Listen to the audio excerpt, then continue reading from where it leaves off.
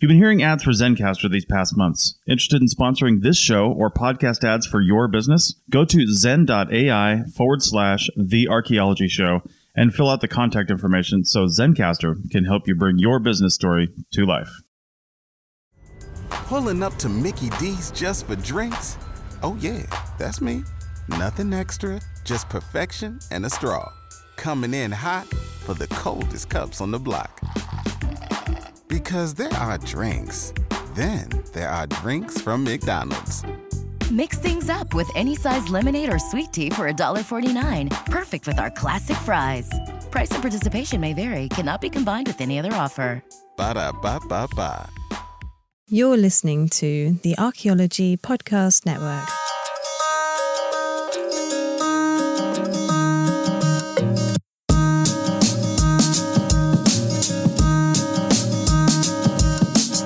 Hey everyone, welcome to another episode of Archaeo Animals, the podcast all about zooarchaeology. I'm your host, Alex Fitzpatrick, and with me as always, Simona Falanga.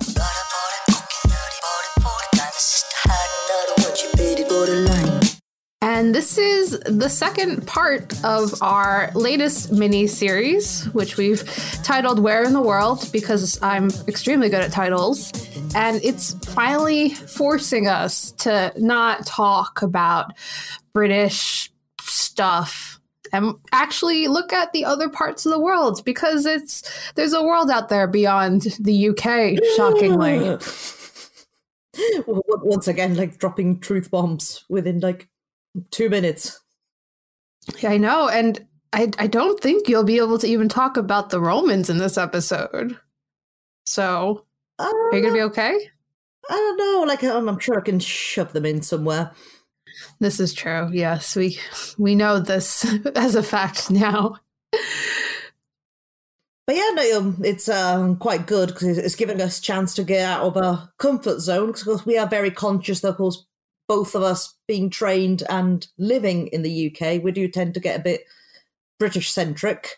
So, yeah, what we've been doing sort of for this mini-series, that we've broken them up into continents. So we covered Europe in our last one, so feel free to go check it out if you want. And today we'll be looking at Africa. Of course, disclaimer, as for all of our mini-series, these are roughly sort of 1 hour long episodes, so it is a very broad overview of sort of zooarchaeology in any given continent. So please, bear that in mind, because especially, with Africa, it's a huge continent. So we'll do our best with the time we've got. Yeah, so we will be speaking a bit broadly, but we'll make specifics when and where we can. And this will go for the rest of the mini-series. That said, if you're like these episodes and you want us to tackle, say, a specific country or a specific region within these continents, let us know. We love to take episode requests when they come. Anyway, let's start with the wild species, as we have been doing in the last episode. So Africa is great because we can actually get into some really interesting species that we haven't talked about in previous episodes, starting with the African elephant, which technically refers to two separate species, the African bush elephant. Am I doing the species name again? Every time. Loxodonta africana. It just sounds right when you say it. It's not going to sound right when my American accent tries and tackles this. And also, I did really poorly in Latin when I took it in my undergraduate, so it's a little bit traumatizing for me. Fair enough. I just make them all sound like Roman generals. This is true. The other subspecies is the African forest elephant. Loxodonta cyclotis. Yeah. There you go. And arguably the most important part of the elephant from a archaeological perspective, if we're just looking at artifactual kind of remains and things like that, is the ivory tusks, which have actually been found as grave goods from burials of important people and leaders of the Igbo Ukwu in Nigeria. And ivory artwork is also commonly associated with the Kingdom of Congo, located in the lower Congo region of Africa.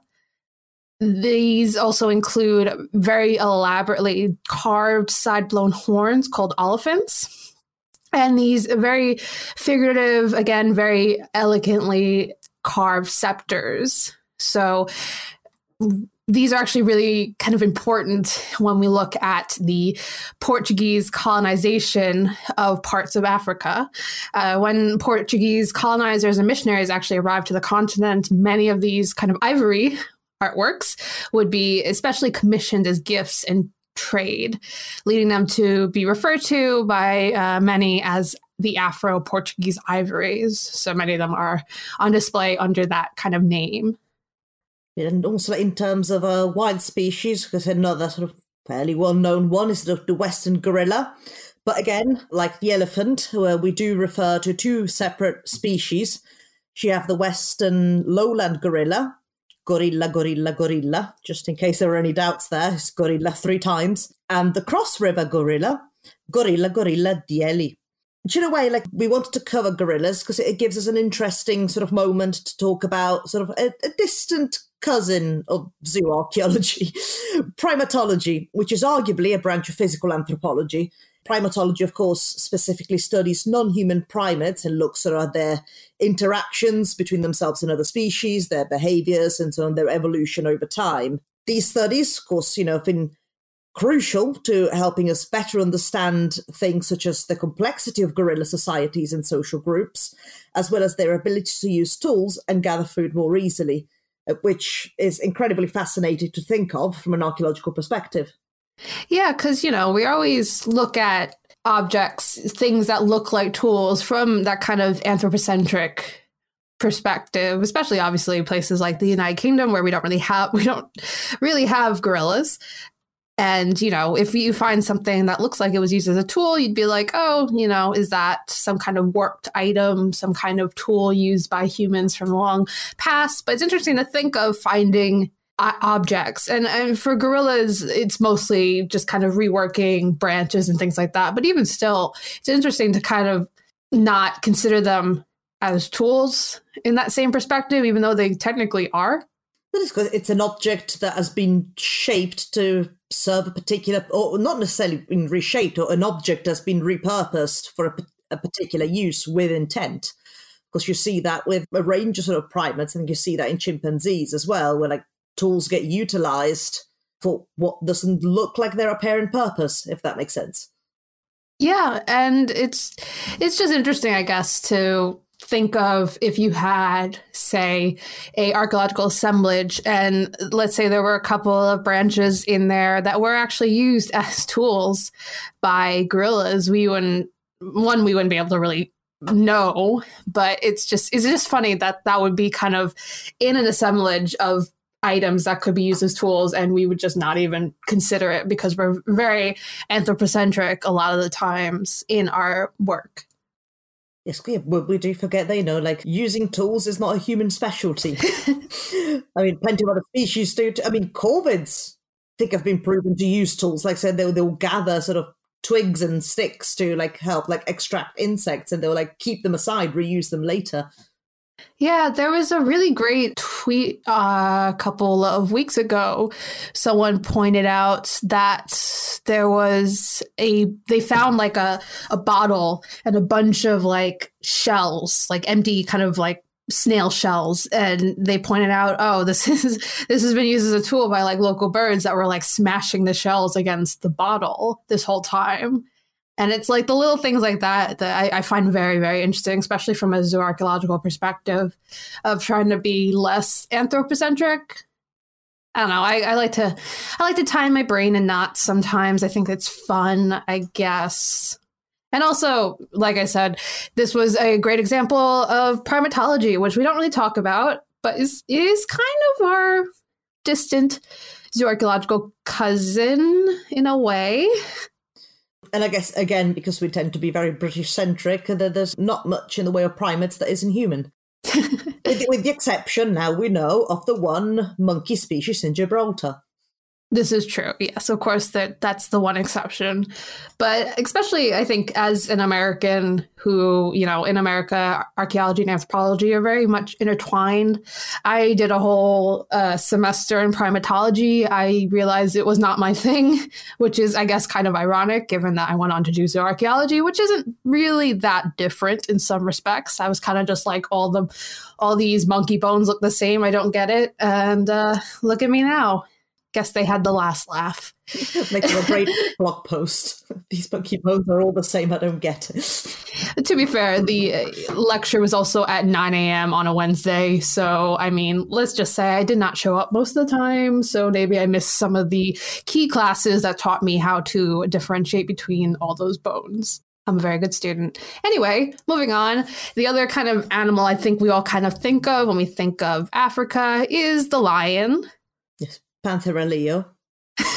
Thank you. I'm just waiting for that. And it's arguably one of the most important animals, both culturally and symbolically, across many African cultures.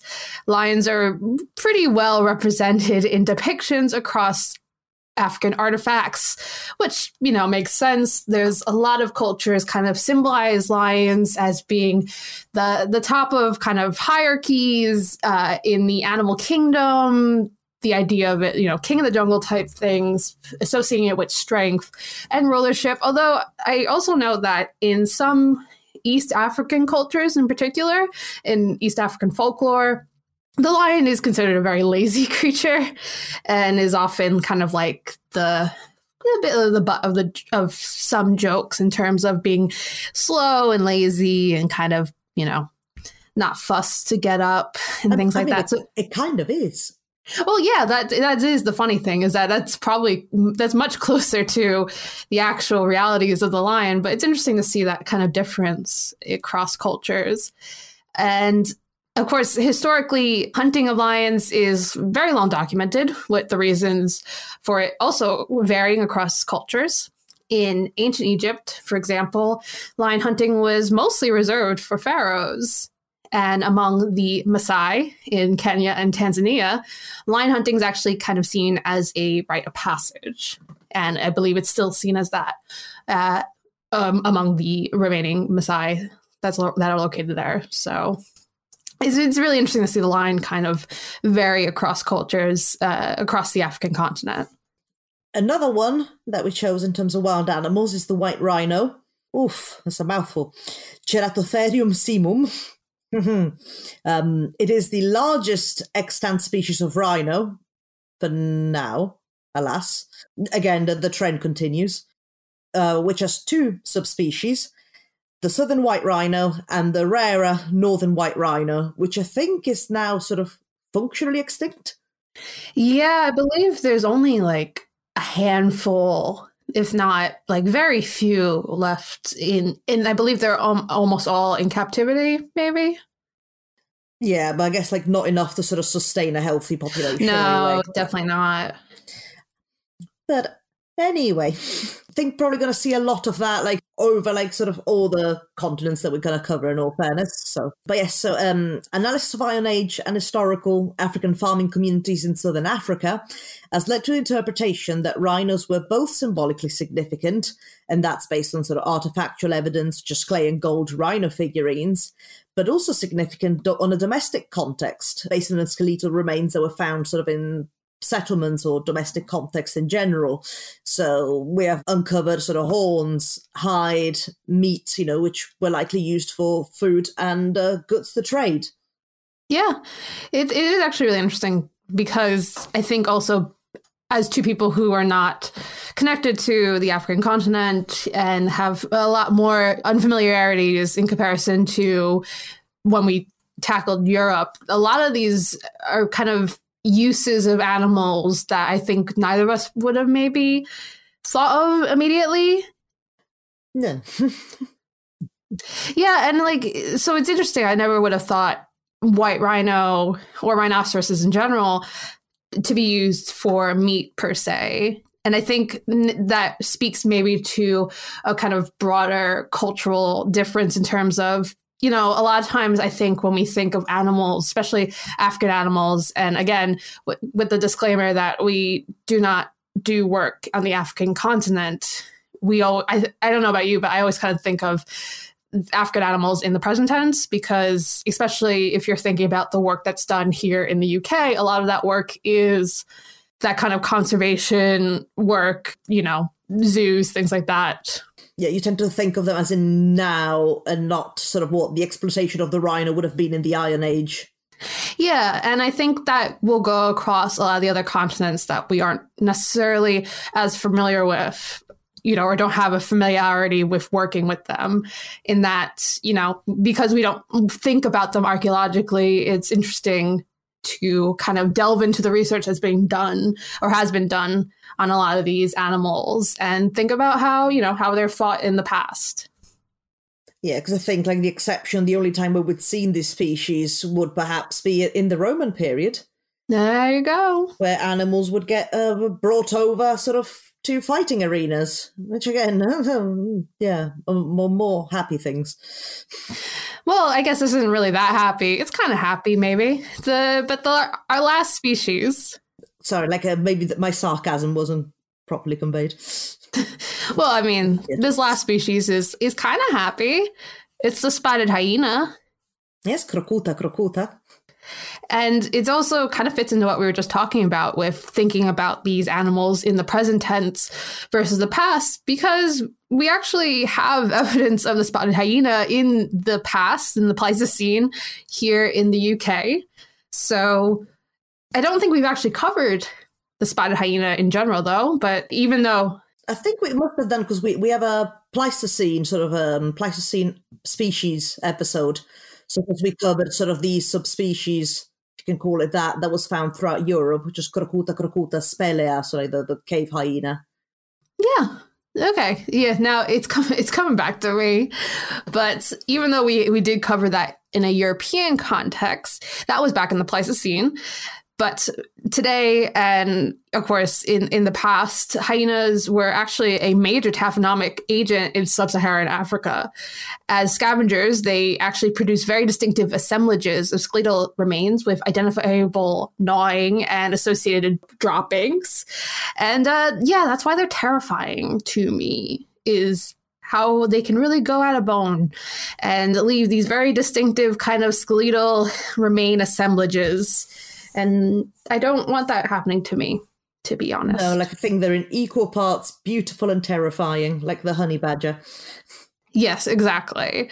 But it is interesting to think about how, if you have an assemblage of kind of scattered prey remains, you could easily think of it as, it's the spotted hyena, and how they transform their own kind of assemblages. Yeah, because they've essentially, long story short, they've got the carnassials from Doom. Yeah. Which basically, I guess, will be the last premolar, sort of the lower premolar and the upper first molar. Big carnassials. And as we kind of think about how scary that is, I think we'll take a break and we'll move on in our next segment onto the domesticates. Everybody in your crew identifies as either Big Mac Burger, McNuggets, or McCrispy Sandwich. But you're the Filet-O-Fish Sandwich all day. That crispy fish, that savory tartar sauce, that melty cheese, that pillowy bun. Yeah, you get it. Every time. And if you love the Filet-O-Fish, right now you can catch two of the classics you love for just $6. Limited time only. Price and participation may vary. Cannot be combined with any other offer. Single item at regular price. Ba-da-ba-ba-ba. Pulling up to Mickey D's just for drinks? Oh yeah, that's me. Nothing extra, just perfection and a straw. Coming in hot for the coldest cups on the block. Because there are drinks. Then there are drinks from McDonald's. Mix things up with any size lemonade or sweet tea for $1.49. Perfect with our classic fries. Price and participation may vary. Cannot be combined with any other offer. Ba-da-ba-ba-ba. Use the code ANIMALS, that's ANIMALS, at the link in the show notes, or go to Zencastr.com and use the code. That's ZENCASTR.com to get 30% off your first 3 months. Again, use the code ANIMALS for 30% off your first 3 months at Zencastr.com. Chris Webster here from the APM. You've heard me talk about Zencastr for a few months now, and there's never been a better time to check this out and start a podcast. Zencastr has hosting tools and both audio and video podcasting capability. Many of you have already clicked on the link in the show notes, and we thank you for that.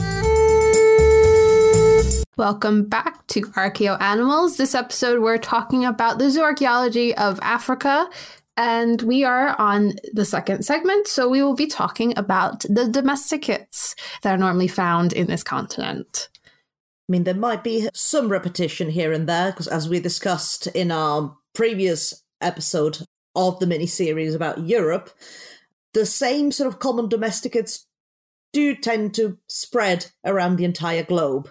But we've tried our best to find some species that are either predominantly found in Africa or were domesticated on the continent. And we will start with the dromedary. Camelus dromedarius. Which is also known as the Arabian camel. It was probably first domesticated about 4,000 years ago in the Arabian Peninsula, but it is now widespread in other places such as the Sahara Desert. And we have actually talked about camels in a previous episode. Yes, I guess the main physical difference that comes to mind is that the camel will have 2 humps, while the dromedary will only have 1. Which is, something that I would never have thought about. But again, it's that kind of bias that we will come across in basically every single episode that isn't about Europe, or I guess maybe in my case, I'll be able to kind of remember things from North America. But, it's those little things that you're just like, oh, never would have thought about that. And I think we also kind of see that when it comes to the many, many subspecies of many of these animals. Yeah, because I guess the full name of the dromedary will be the Arabian one-humped riding camel. But that's a mouthful. And as I said, we did cover camels. So there's not that much difference in terms of what they are as domesticates. They have a very variety of uses. As we just said, transports, the riding camel, for plowing, draft animals, beasts of burden, for milking, and for meat and wool. And also sometimes for leather, although it is apparently a terrible form of leather that comes out of a dromedary hide. Well, I guess it's just one of those things you make the most out of the animals you have at your disposal. Yeah, for sure. Now, next one is the zebu, which is Bostaurus indicus, which is actually a subspecies of the domestic cattle. As you can see, Bostaurus is the species name of domesticated cattle, with sort of subspecies being indicus, which makes sense as this subspecies of cattle actually originates from the southeast of Asia and has since spread to the African continent. You can generally find sort of depictions of the zebu on pottery found in Egypt, which suggests that actually the subspecies may have been present there since about 2000 BC, with then sort of further introductions to sub-Saharan Africa taking place around 700 AD and eventually reaching all the way to the Horn of Africa by the year 1000 AD. So in a way, as you expect, the zebu looks very similar to domesticated cattle, but actually they're not as milk-bearing as most of the cattle breeds we'd know of, unless they get specifically crossbred with other cattle species, sort of with milk production in mind. So they're not heavy milkers, which is a term that Alex taught us in the last episode. Now, another difference with other cattle, or your generic cattle, include a very characteristic hump and droopy ears, as well as, of course, a much better tolerance for hotter and drier climates, which makes this particular subspecies more suitable to Africa and Asia. They also have very big neck folds, which I find extremely cute. They're very adorable looking. If you don't know what a zebu looks like, please Google it. They're very adorable looking. The little hump, they got the little droopy ears. I kind of sad we don't have zebu in Europe. We kind of do, probably in zoos or something, but they're just really cute. I guess maybe they could just about cope sort of in the Mediterranean area. Because I guess in terms of landscape, it is sort of, in terms of vegetation and climate, it is quite close to sort of the North African countries, but probably not much beyond that.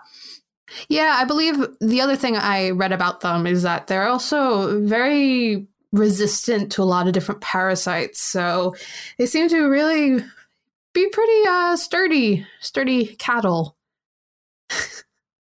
Heavy milkers, not so much. But otherwise, pretty sturdy cattle with droopy ears. Anyway, moving on to a domesticated fowl, we have the guinea fowl. More specifically, we have the helmeted guinea fowl. Numida meleagris. Which has actually been introduced across the world as a domesticated species, but actually originates from southern Africa. And they're often kept as, free-ranging poultry and are actually apparently much more protein-rich than other domestic fowl, including chicken, and also much richer eggs, apparently. It's the one upside of keeping guinea fowl as well, because they are loud creatures. Are they? Oh, they're so loud. Like, just easily started, and then when they start going, oh man. I don't think I've actually seen guinea fowl, so I would not have known. But yeah, that sounds horrible, I guess. Yeah, no, I think like where I'm from, we actually call them like pharaoh chickens. Really? Which I guess it makes sense. They are very bright. They're fabulous looking birds. They are, yeah. Very bright blue and red heads, and then they just scream.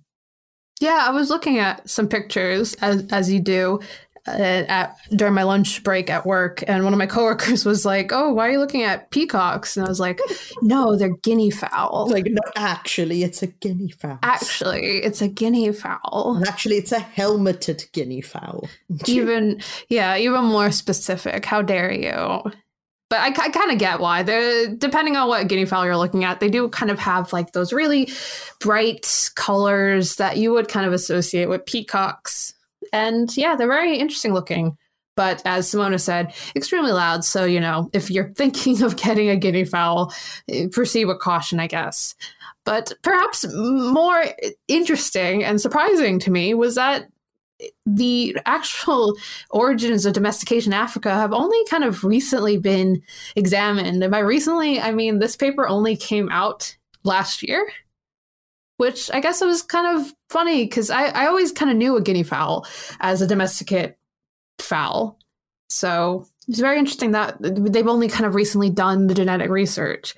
So apparently this suggested date for, the actual kind of separation of species on a genetic level is somewhere in between 3500 BC and 900 AD in West Africa. And it was a single event domestication.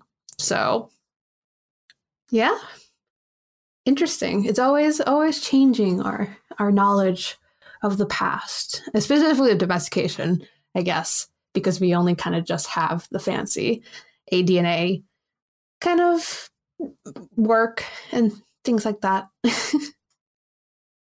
Yeah, moving on from galliforms onto one that I guess is probably not going to be as well known is the African giant rat, which actually refers to several species, but the one we'll be looking at specifically is the southern giant pouched rat, so Crichetomis ansorgei. I could not correct you as we've been through.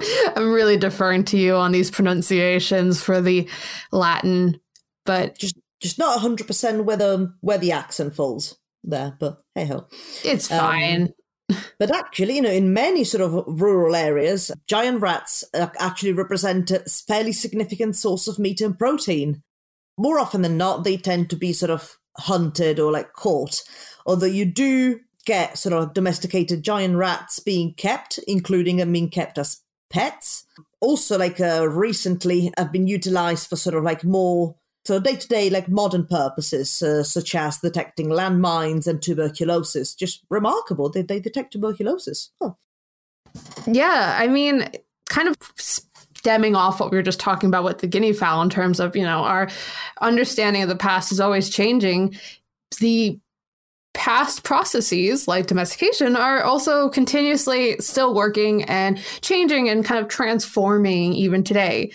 And the giant rat thing is actually really interesting, especially because I believe there's a nonprofit that started this whole training African giant rats to detect landmines, which is unfortunately a huge problem in places in Africa. And then they realized that they could also take those rats and have them detect tuberculosis. It's wrong, because I definitely read about the landmines, but yeah, tuberculosis. I mean, I think it's still somewhat kind of recent. But yeah, and I was also thinking the landmine issue must be, obviously it's a horrible issue for any person. But I also assume that it must be something you really have to kind of do as preliminary work if you're going to do archaeological excavation in Africa, in some place in Africa as well. So do they release giant rats to that? Well, I mean, at the end of the day, they are heroes. And I believe that's how they refer to them, as hero rats, which is how they should be referred to, because that's better work than I could ever do in my lifetime, to be completely honest. Like, it would be a big deal if I could detect landmines or tuberculosis. And these rats can do both. So, icons. Yeah, good for you, African giant rat. We salute you here at Archaeo Animals. But yeah, it's always interesting to kind of think about more modern kind of approaches to domestication, but more of just kind of finding new avenues that domestication works through, if that makes sense. But kind of going backwards to a more old school form of domestication. It's an old friend. An old friend, who I believe we talked about in the last episode. We have indeed. So, but you know what? Who cares? It's our podcast. We can do whatever we want. It's the donkey. We're doing donkeys again. Why not? A bit of an Equus africanus asinus. But we have a good reason for doing them again. And that is because they were likely first domesticated in the 4th millennium BC in Northeast Africa, probably stemming from the Nubian subspecies. So the Equus africanus. And the Somalian. African twice. Yes. And yes, and the Somalian is Equus africanus somaliensis. So those two subspecies of African wild ass, so they were probably the kind of ancestors of the modern day domesticated donkey. And given that they were probably first domesticated in this area, they were likely first used by Nubian pastoral groups as pack animals. And eventually they would become one of the main vehicles for long distance trade in Egypt. And their importance to Egyptian culture, and more specifically to Egyptian royalty, would actually be seen in the kind of interpretations that came from the remains of donkeys that have been found in Abydos, which is an area in Egypt that has several different kind of royal graves. A lot of these tombs aren't actually identified to specific kings.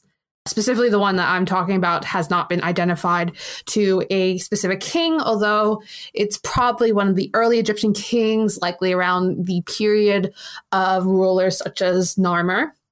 And yeah, so they found, I believe it was 3 donkeys found in situ, completely, full-bodied donkeys found in their own bespoke grave chamber of a unknown early Egyptian king in a manner that's actually kind of associated with more high-ranking humans. I believe in other grave chambers associated with this one tomb, they found remains of people who are probably high-ranking officials and kind of close advisors and associates with whoever this Egyptian king was.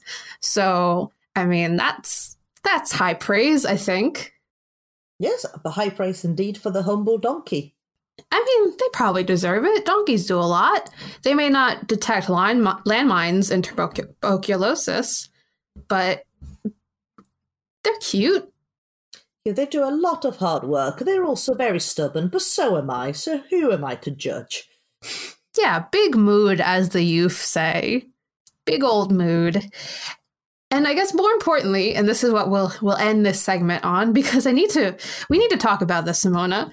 We've kind of touched upon in the past, that you can crossbreed donkeys, and turns out that they have crossbreeded Crossbred. I know how to speak. Donkeys and zebras. I almost said zebras, but I am American. And I have to remind myself that sometimes. Donkeys and zebras. And we have to highlight this because they have a variety of names that I need to get out there into the ether. So a male zebra and a female donkey cross are referred to as zonkies, zebroids, zebras. And male donkey and female zebras are known as zebrahinis and zebrinis. Yes, it's very exciting news. And they have actually been used as pack animals in Africa. In wars, they have been used to carry arsenal and things like that. And more broadly, kind of used as a bit of a curiosity in places like zoos. But, I mean... Well, they're also part of the other section, beyond whomever it was, beyond their waterfowl collection. Here's my zebra collection. No, it's a zonkey collection.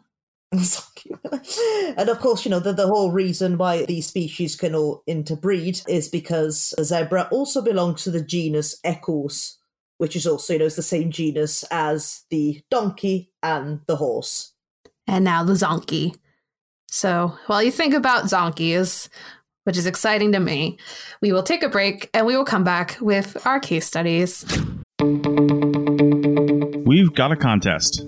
The folks over at AEO Screen are giving one of our listeners a brand new screen. Pick anything from their website and they'll ship it to you. Not an archaeologist? No problem. These are great for gardening and other tasks around the house. I mean, come on, right? Anyway, these are great screens and you won't be disappointed. We'll pick the winning entry at the end of May. Head over to arcpodnet.com/screen for details on how to enter. It's easy and you can get multiple entries. Increase your chances by helping out others. That's arcpodnet.com/screen for details on how to win.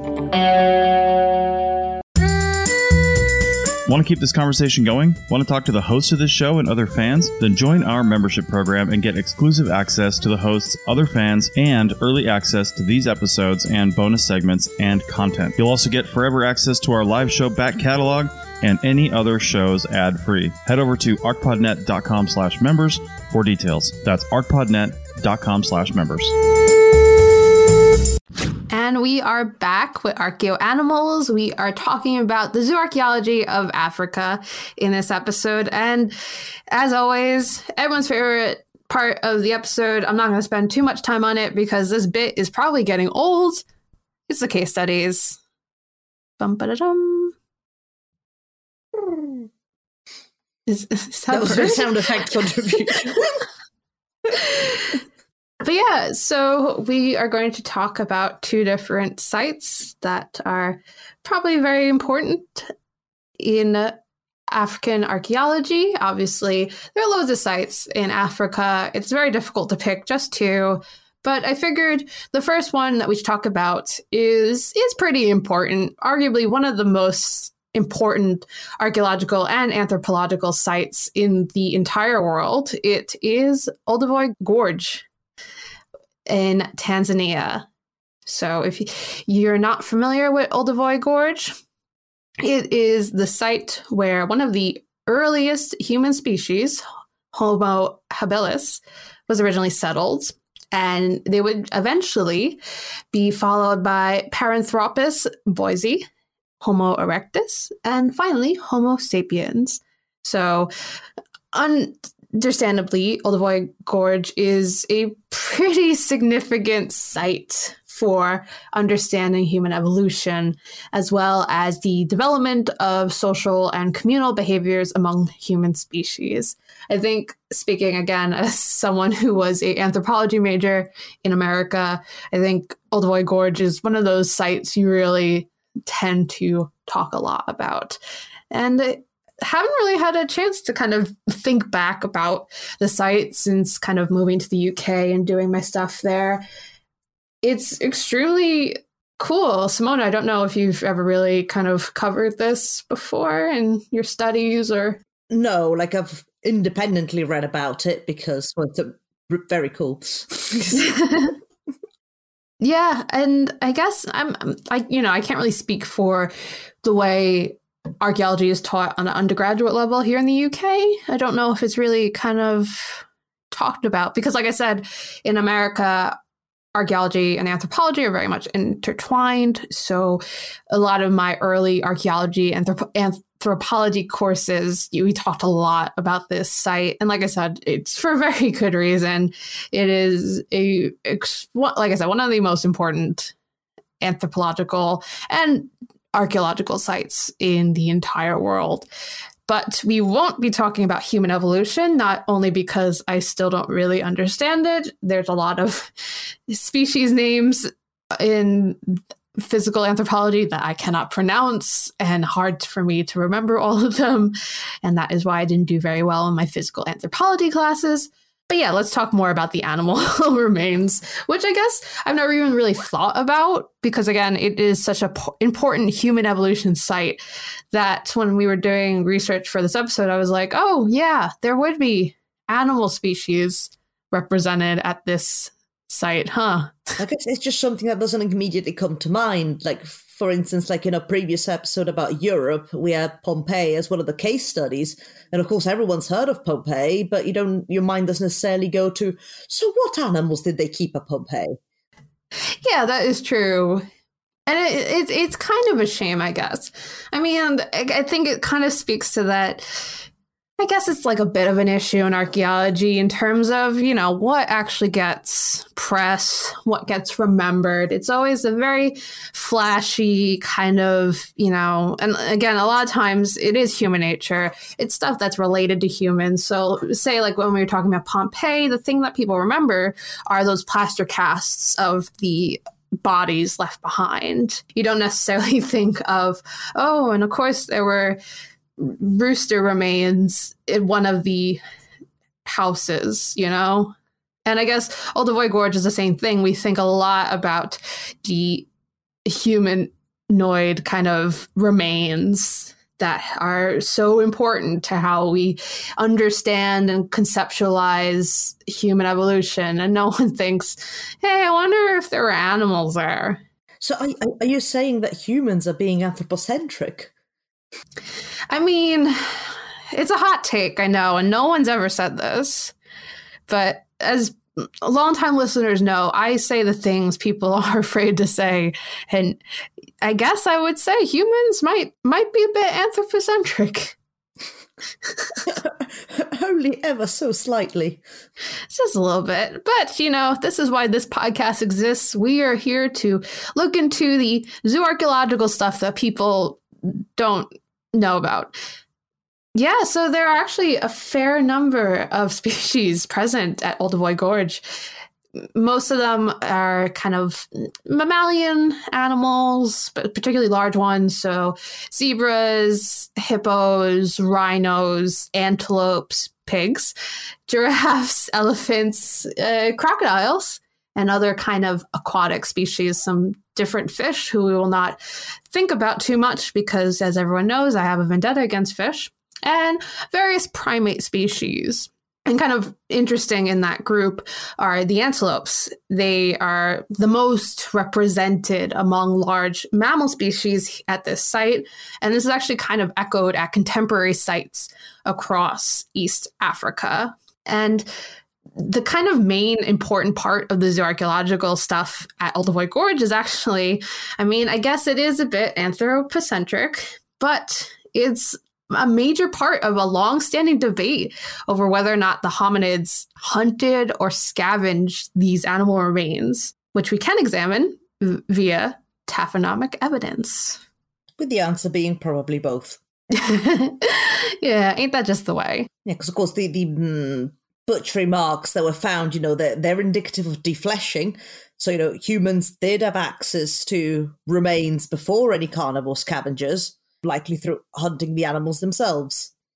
And the element composition of these assemblages at Aldevoy Gorge seem to favor kind of those meat-heavy elements, which could be evidence of, say, transportation of select elements, the ones that did have those meat-heavy elements. You're going to want to grab those and go for a nice chow down, This is like one of the theories that we have in zooarchaeology, sort of like the meat utility index, so because where certain elements would be favoured over others based on how much, meat utility each element has. But of course, at the same time, that doesn't necessarily bear in mind, certain cultural variance, because while a particular element may not be particularly meat-bearing, it would be favoured by a specific culture over another. I mean, I guess a modern day example would be that people really like chicken wings, but in terms of meat utility, not that much there, but people love them. Yeah, and, looking at something so deep into the past, we're looking at early hominids, really don't know what's going on there, like even at that kind of cultural level, So it really is up in the air in terms of that kind of evidence for hunting. Now, on the flip side, we do have kind of the evidence for scavenging. So there are carnivore gnaw marks. And I believe Pat Shipman, who's an archaeologist, made the point that it seems like the gnaw marks were likely made prior to the kind of cut marks that are found on these bones. There's also the fact that these assemblages were in places that are very easily accessible to both humans and carnivorous predators. And, we just talked about the hyenas and how, as a taphonomic agent, they would drag animals to, their dens and have that kind of collection of remains there. And the fact that humans and animals could actually, get to these assemblages kind of gives, evidence for the fact that it may be humans coming to these little pits of animals that are half eaten and picking off the rest of them. And there's also the presence of marrow-breaking marks that are found on all of these animal bones. This is actually pointed out by Lewis Binford, who, of course, loves to talk about marrow-breaking marks. It may be more evidence towards scavenging, as if you're scavenging for any kind of meat like this, you're going to want to use as much as possible. And that includes breaking the bone to get to that marrow.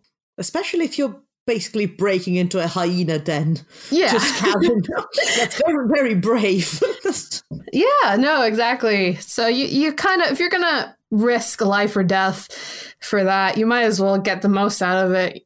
And of course, going back to sort of taphonomic marks that indicate marrow extraction, by that we mean is sort of a particular way in which the bone is shattered, so like hitted with sort of a percussive kind of element. And so the way it shatters indicates that it was hit to get to the marrow. Yes. Of course, it's a lot easier these days because you just tend to saw the bone off and get the marrow that way, but that's too easy. Yeah, and man, did I really look at Binford's work on marrow breakage and marrow extraction for my PhD, so I have a very good idea of what he's talking about with that. Now, we have evidence for both sides. What's the truth? Well, it may be a mixture of the two. One of the more recent kind of interpretations I've seen put forth is that it could be that the early human species were potentially hunting smaller mammals, but they would scavenge the larger ones that have already been killed by predators. And a lot of this has been kind of interpreted through more experimental archaeology that has been done looking at survivorship of bones and taphonomic frequencies. But at the end of the day, it seems to be something that we may not really kind of get the quote unquote truth from, because it's very much based on timing, because it really is kind of chicken and egg almost, Yeah, and again, like as with most things, the truth probably lies somewhere in the middle, because like if they were already hunting, like, okay, you hunt your smaller mammals, your antelope, but then you see like an antelope that's literally right there and someone's done all the work for it already, you will take advantage of that. Yeah, I mean, Simona, what do you think after hearing kind of both sides of the debate? I think I'm going with both. Yeah, I mean, I guess that's kind of a cop-out, but yeah, I mean, like, you actually make a really good point of you're hunting and gathering for your survivor. You don't really have the choice to kind of pick or choose per se. If you find something that's already been kind of done, but there's still meat on that bone, you'll probably pick it up. And also, like, if it's a predator that you can scare off relatively easily, not because by that humans are threatening in any way, shape, or form, like just looking at a human, like, oh, it's this thing standing upright, be like, oh, with no fangs or claws or anything. However, at the same time, like, is it necessarily worth it to pick a fight with this animal and utilize some of my resources and potentially get injured? And it's not necessarily worth it. So some predators might just, go. Yeah. And then follow me for more like biology. Moving on, we will look at our second case study, which is the zooarchaeology of Great Zimbabwe. Now, Great Zimbabwe is unsurprisingly located in Zimbabwe. It's a medieval site. Yeah. Which is located in Masvingo in province of Zimbabwe. Yeah, and it seems really interesting, again, to kind of look at a site that is technically a medieval site because of those kind of biases that are built into not only the both of us who are located in the UK, but also in, I guess, our training as well, and the way we've been brought up in terms of learning about world history. I can say very clearly, I never really got any kind of education on the history of the African continent, or even say like the Asian continent, really. So it's very easy to kind of not even think about these different time periods. But yeah, Great Zimbabwe was a very important medieval site. And it was kind of similar to our last episode when we talked about Birka. It was probably a major trade center as well. So there is evidence of long distance trade, including the presence of Chinese and Islamic material goods, and also local trade, as there is a lot of goods from Central Africa. So at its height, it was actually a massive capital of probably a more powerful state with at least, I believe the population numbers is about 20,000 people at its height settled within its territory, which is huge. Absolutely, especially for the time period, would have been a very sort of substantial population, though the site actually originates from sort of earlier Iron Age agricultural communities. So, of course, unsurprisingly, much of the zooarchaeological record that we have found is concerned with domesticates. So you do see sort of certain trends in terms of the species that you observe sort of throughout the time periods. For instance, during the early Iron Age, the most prevalent domesticates was actually sheep. But then as time goes by, you see them sort of being overshadowed by cattle, which then sort of goes on to basically represent the vast majority of sort of the domesticate assemblage among these agricultural communities. Which I think cattle were actually sort of fairly important for people of Great Zimbabwe, as much of their wealth was obtained through the control of cattle herds in the region. So they would, for example, reward gold miners with cattle, thus using the gold as part of their extensive trade network.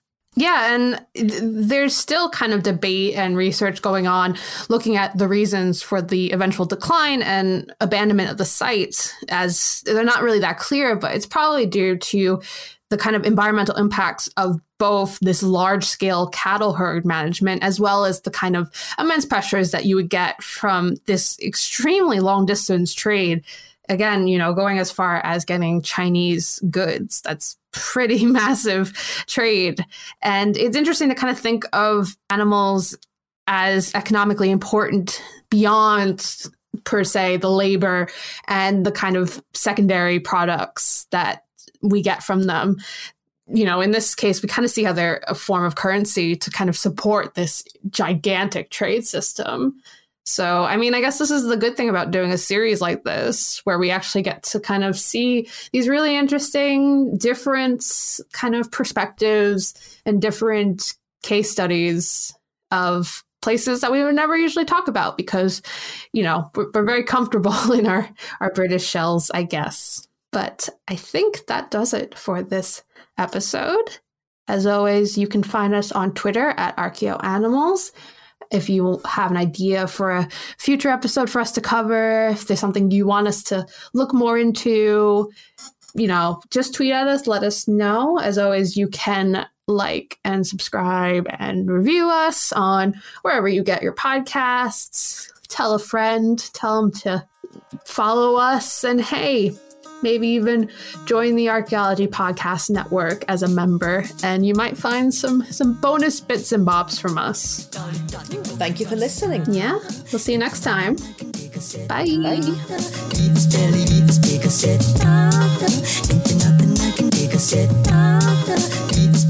Thank you for listening to ArchaeoAnimals. Please subscribe and rate the podcast wherever you get your podcast from. You can find us on Twitter at ArchaeoAnimals. Also, the views expressed on the podcast are those of ourselves, the hosts and guests, and do not necessarily represent those of our institution, employers, and the Archaeology Podcast Network. Thanks for listening. This episode was produced by Chris Webster from his RV traveling the United States, Tristan Boyle in Scotland, DigTech LLC, Culturo Media, and the Archaeology Podcast Network, and was edited by Laura Johnson. This has been a presentation of the Archaeology Podcast Network. Visit us on the web for show notes and other podcasts at www.archpodnet.com. Contact us at chris@archaeologypodcastnetwork.com. Thanks for listening. Please consider joining our growing core of members over at archpodnet.com/members. If you liked what you heard, consider leaving a review wherever you're listening to this. Everybody in your crew identifies as either Big Mac Burger, McNuggets, or McCrispy Sandwich. But you're the Filet-O-Fish Sandwich all day. That crispy fish, that savory tartar sauce, that melty cheese, that pillowy bun. Yeah, you get it. Every time. And if you love the Filet-O-Fish, right now you can catch two of the classics you love for just $6. Limited time only. Price and participation may vary. Cannot be combined with any other offer. Single item at regular price. Ba-da-ba-ba-ba.